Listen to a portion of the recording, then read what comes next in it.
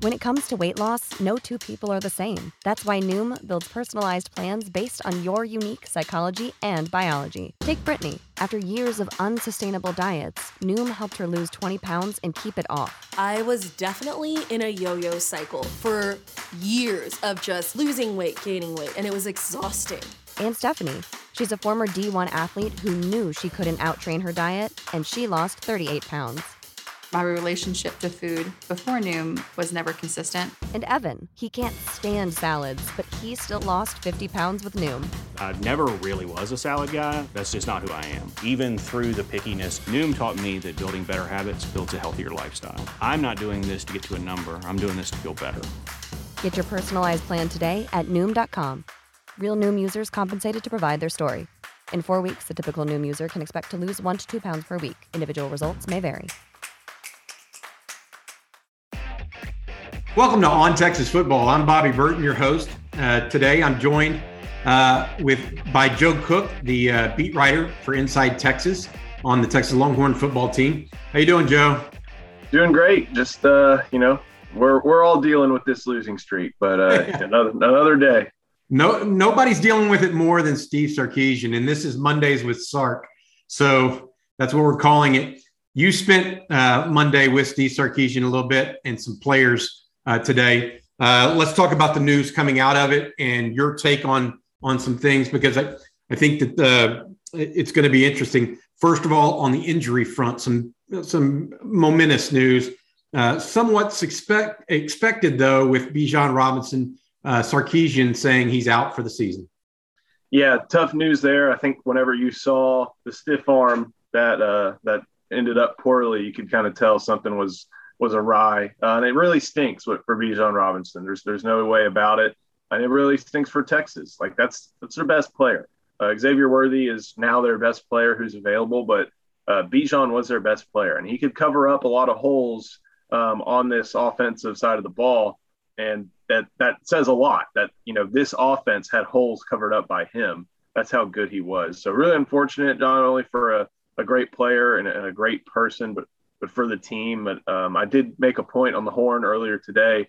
I'm glad he got 1,000 yards. So, when we can look back in however many years and he's, in a Texans jersey or some other place like that, we know that he was 1,000-yard back at Texas. And it's kind of surprising. There haven't been as many of those seasons as you would think, not only considering the wishbone, but some of the great backs. And the fact that he had one, and now, we'll be able to come back next year and give it another try. That's kind of the only bright light in this situation. But the fact that he's not going to be on the field is pretty tough to deal with for Texas. Texas lost another starter as well, Josh Thompson, the corner. Yeah, he's kind of had a quiet year, and that's may not be a bad thing for a defensive back. That he has been pretty. He's handled most of his assignments well. I'm trying to think of times when I think of, Josh Thompson had a really bad game, and nothing really comes to mind. So that's going to put pressure not only on Deshaun Jameson. It's going to put pressure on Darian Dunn and Jahdae Barron, who they have had their moments, but had some bad moments against Kansas as well. So that's going to be tough. The good injury news was that Texas could get Jordan Whittington back this weekend. And I think that's great news for the offense, because I think it allows them to maybe get into a little bit more 11 personnel, 3 wide receivers, 1 running back, 1 tight end. Because in 12 personnel, it kind of dictates run. And without Bijan, that's tough. And with a banged up Roschon and now Gabe Watson and maybe Jonathan Brooks, I think you may see a little bit more passing, or at least 11 personnel from Steve Sarkisian as a result. And if Jordan Whittington comes back, and if he does, that gives you Xavier Worthy, Marcus Washington, and Jordan Whittington, who have had pretty good years so far. Yeah. Any update? Did he mention anything at all? I looked at the transcript before this. I didn't see him say anything about Casey's thumb. No, Casey talked a little bit about that today. I think he was asked straight up, "Are you 100%?" And he said no. So this is just kind of a nagging injury that football players have. It's just a high-profile one because it's on the quarterback's throwing hand. But Casey was able to make a good amount of throws. He was able to make the throws he was not able to make against Iowa State. And it's an ongoing process, as we well know, and but it's part of football. So he's not using it as much of an excuse. At least that's how he sounded today, and the team isn't either. If they're going to have him be the starting quarterback, which that's what Steve Sarkisian said. All right, so going to go back to a couple of things you mentioned. First of all, I noticed on Casey Thompson that he had bandaged right thumb to start the game. Did not play in the second half with the bandage at all. He took that away. So, whether it was bothering him some in the first half or not, and he clearly played much better in the second half. The second thing that I would say, as you talk about going to 11 personnel, that immediately just, PTSD sets in, because I think about the pass protection this year when they've gone to 11 personnel. It's been brutal. But, hopefully Jordan Whittington is back and that somehow manages it. I thought Calvante Dixon actually had a good first true start, right? And got into the mix. But a lot of that and the success in the passing game this past weekend, how much of that was the opponent? Because every time they played a good opponent, a good defense, and West Virginia would be considered a good defense in this conference, Texas has not played well on offense. And so, I know that y'all didn't necessarily talk about that today, but I just want to put that out there because I feel some reticence, I guess, about going to a more wide open attack. Something else that you and I were talking about off camera to start is Sark, and I read it differently than the way it came out. And so this is good that you're going to be able to clarify this. He mentioned in his presser, he may have 33 new faces on this roster next year because they were talking about roster attrition and that sort of thing. I took that, having only read the transcript and not watching the presser or being there like you were, I took that as, oh, wow, he's really going to turn over the roster. You didn't get the same feel based on being there today. Explain what you mean by that. So I think the question was asked basically in regards to, are you going to turn over this roster? And that answer, I could easily see us with 33 new scholarship players on our team next year. Makes you think, yes, he's going to, get rid of this guy, bring in this guy. 33 new scholarship players there's 21 commits in the 2022 class right now. They have room for, I think, 5 or 6. They intend on taking a full class. And then what that means? So that's 25, maybe 26 if you back count a few with some early enrollees. Then you get 6 or 7 transfer, and there, boom, you're at 33. And then you have to think about guys who either hang up the cleats or graduate or head to the NFL. Like, I don't think that was I don't think it was the drastic statement on the roster a lot of people wanted it to be. I think it does indicate, no coach will ever publicly talk about his guys. They always say, this is my program and on. But these are, these are guys who will have better fits for some of the things that he's looking for, are his class in the fact that, they are committing to him and they weren't committing to Tom Herman or any other coach. So I get what he's saying there. Now, I also still think that means they're going to be aggressive with going through the portal. Because he could have said, I anticipate 25 or 26, which would be basically the high school and JUCO guys. By going up to 33, that's kind of an indicator that, hey, the portal is going to get some look at the same time. But I don't think that means he's bringing in, double digit, just basically an entire new part of the 2 deep via the portal. And I think that's what some people wanted it to be, but that's not what I got from it. Well, just strict numbers. You're allowed 85 scholarships in Division I. There was a change on that based on the COVID year. That's now being phased out, I believe.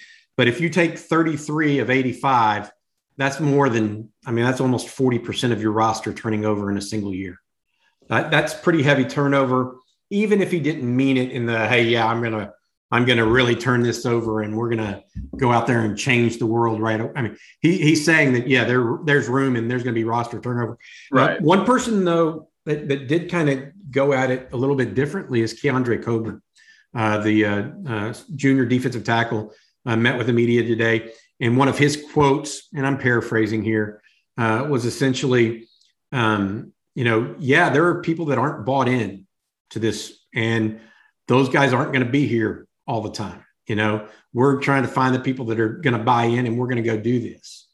And so as I'm thinking about that, Joe, that means that some players are acknowledging some disconnect, right, among their own teammates.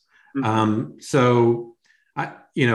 From talking to who were the other players there today? They had Casey Thompson and Ovia Gofu and Derek Kerstetter. Okay. Yeah. Anybody else have anything to say other than Keandre about that sort of thing? Or this is the story of the one. As a maintenance engineer, he hears things differently. To the untrained ear, everything on his shop floor might sound fine, but he can hear gears grinding or a belt slipping. So he steps in to fix the problem at hand before it gets out of hand. And he knows Grainger's got the right product he needs to get the job done, which is music to his ears. Call, click Grainger.com, or just stop by. Grainger, for the ones who get it done. No, their rationale. I mean, here's the thing about what Keandre said. Yeah, I think people are a little surprised that it was said, but I mean, we can see it. When they've lost 5 straight. They lost to Kansas. It's not like that's breaking news or anything like that. It's not like this is a 10-win team where he comes out and says, like, actually, we all hate each other behind the scenes, and you're confused on how it happens. Like that he's saying what we know pretty much to be true, is that there is a disconnect. And that's why Steve Sarkisian started off his post-game press conference talking about a team that lacks, people fully bought in on trying to get commitment, discipline, toughness, accountability. That's why he started off with that, because it's obvious to him, it's obvious to us, and it's obvious to other people on the team. So I'm not super shocked that Keandre said it. I think it mostly just illustrates where we're at right now, and also the uphill battle that Steve Sarkisian got himself into by taking over this program. Anybody else say anything that you caught today that you were really interested in? I'm trying to think. I'm always really interested to hear about what Ovia Gofu says, because Keandre Coburn, while he was on that 2018 team that won the Sugar Bowl, that's kind of the only thing of consequence they've won. And to be fair, bowls have diminished in importance in this past decade. Casey Thompson is still, he's going to start this week, but he's no entrenched guy. And Derek Kerstetter, again, kind of similar description that applies to Coburn. Meanwhile, Ovia Gofu has been on playoff teams. So I'm always kind of curious to hear about what his outlook is on it and stuff like that. And he's also a very quiet guy, at least when speaking with the media, really soft-spoken. But, you can just tell by talking with him, like, that's a guy who has seen what it takes to get to the playoffs, have seen what a program that is fully dedicated and raring to go and do the things needed in order to compete in the landscape, like Notre Dame, both in the administration and inside the locker room, what that looks like. And this isn't a shot at the Texas administration, because I don't think we're at that point yet, nor do we need to get there. But and I don't think it's a shot at the locker room, but I think it's still, a lot of this seems in his answers just shocking to him, or, he's not used to this. And I don't think any Texas player really is, because, they don't recruit, for the most part, they don't recruit guys who came from 2-win high school teams, because if they're that good, they wouldn't have 2 wins. But this is a guy who came program, and now he's in a 4-6 team. And so, I can always kind of tell he's trying to be as positive, trying to be as upbeat as he can, but like it does for anybody paying attention to the program, it weighs on him, and especially someone who's done it at this level. He get asked about being held on that last play? No, that didn't make it out, and I thought about that a little bit as I was reviewing highlights after the game, and I'm thinking there are a lot worse flags that aren't thrown. It was holding, but there are a lot worse holding calls that aren't identified by the not when you're escaping the pocket. That and it happened right in front of both refs, and they ate their flag. No, not that it would have changed the outcome of the game, because they probably still would have kicked the field goal afterwards or something like that. But that was bad news there. the other thing that came out, and this was interesting because we had heard that Texas had a little bit of a flu epidemic early in the week, but Sarkisian said that 25 Longhorns missed Texas's Tuesday practice of this past week. I don't know if practice would have helped, but that's a lot of kids out in a single practice. Did he say anything? And one of those was Keelan Robinson, right? Well, Keelan Robinson was in COVID protocols, and they expect him back. Sarkisian said they expect him back with the program tomorrow. But he said that, 25 players, and I think we even had mentioned this on a Humidor Scoop on Inside Texas, that 25 players missed that practice. That's what? You got 115 guys on your roster on a typical year. So that's, and he made no identifications on where it was, what position group, whether it was walk-on or stuff, but still that makes practice a little bit tougher to come by during the week. So it's something that they had to deal with, and it's kind of one of those when it rains it pours moments, it sounds like, for the Longhorn football program. Yeah, Eric Nalin of Inside Texas said that at one point on Tuesday there were only 2 scholarship defensive linemen on the field during a practice. I can't for the life of me believe that actually had was dependent on the outcome of the game, because the defense looked like it's looked all year. And so I was glad actually that while he acknowledged it at the very end of his presser, he didn't start with it or try to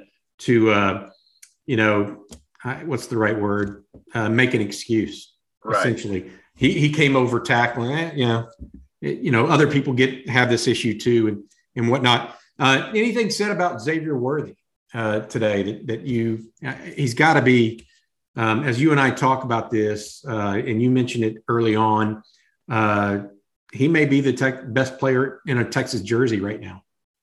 Yeah, he really is. I don't know who else you can throw that honor to with 22, 23 targets. That's crazy. Casey Thompson talked a little bit about it, and he just, it always goes back to his speed.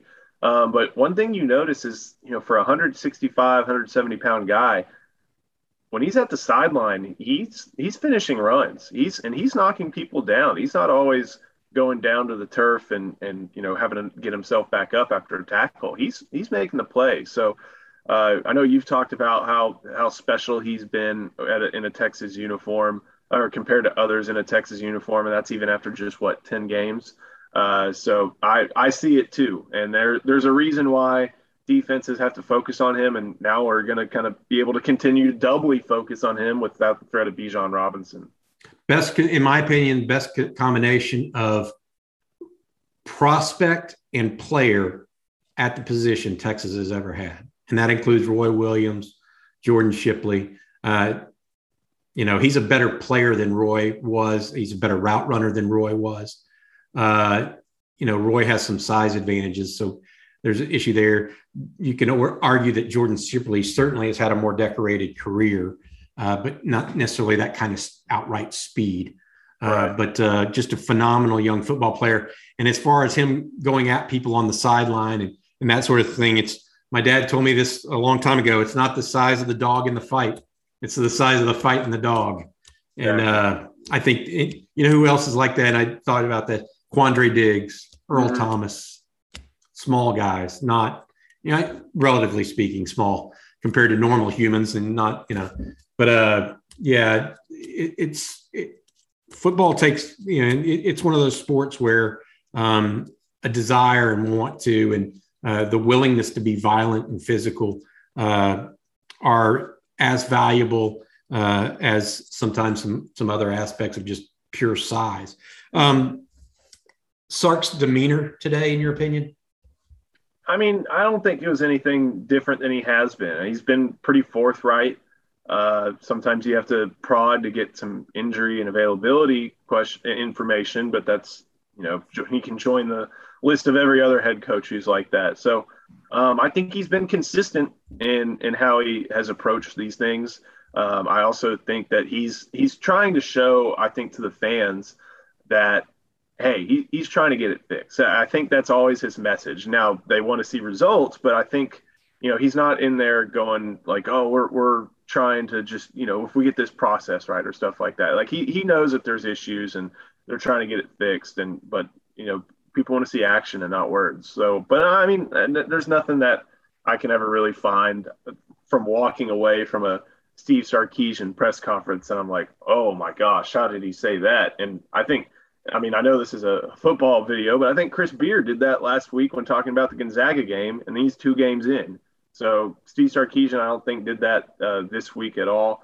And I think he's just been the same old Sark, forthright and honest, but having to answer tough questions. Yeah, I think that I will say this, talking to some, and this, I talked to some fairly influential alumni throughout the season, and Sunday was no different, in a little bit today. And I think that one of the reasons Sark has almost unilateral support among those alumni is the way he's handling himself in the downtime. He's not overtly pointing fingers or denigrating other people or putting it on his staff or he's not doing anything like that that would make him feel like he's not a leader in the way that they want the University of Texas football team to be led. And so I think that as Texas fans look at it, and especially as recruiting comes down to the wire here the first couple weeks of December, that's going to be a big part of this process, especially if there's going to be 33 new faces on this roster come next year. So, all right, Joe, you have anything you want to add before we get going? All I got. Thank you, Bobby. Hey, thank you, bud. I really appreciate you. Each and every Monday, Joe and I talk on Mondays with Sark. He goes to the press conferences, talks to not only to Coach Sarkisian, but also the players that are there as well. For Joe Cook, I'm Bobby Burton. Please consider subscribing to our YouTube page. Also, please consider subscription to InsideTexas.com. Inside Texas is your #1 source for Longhorn football, basketball, and recruiting news. Joe, thanks a bunch, man. Have a good one.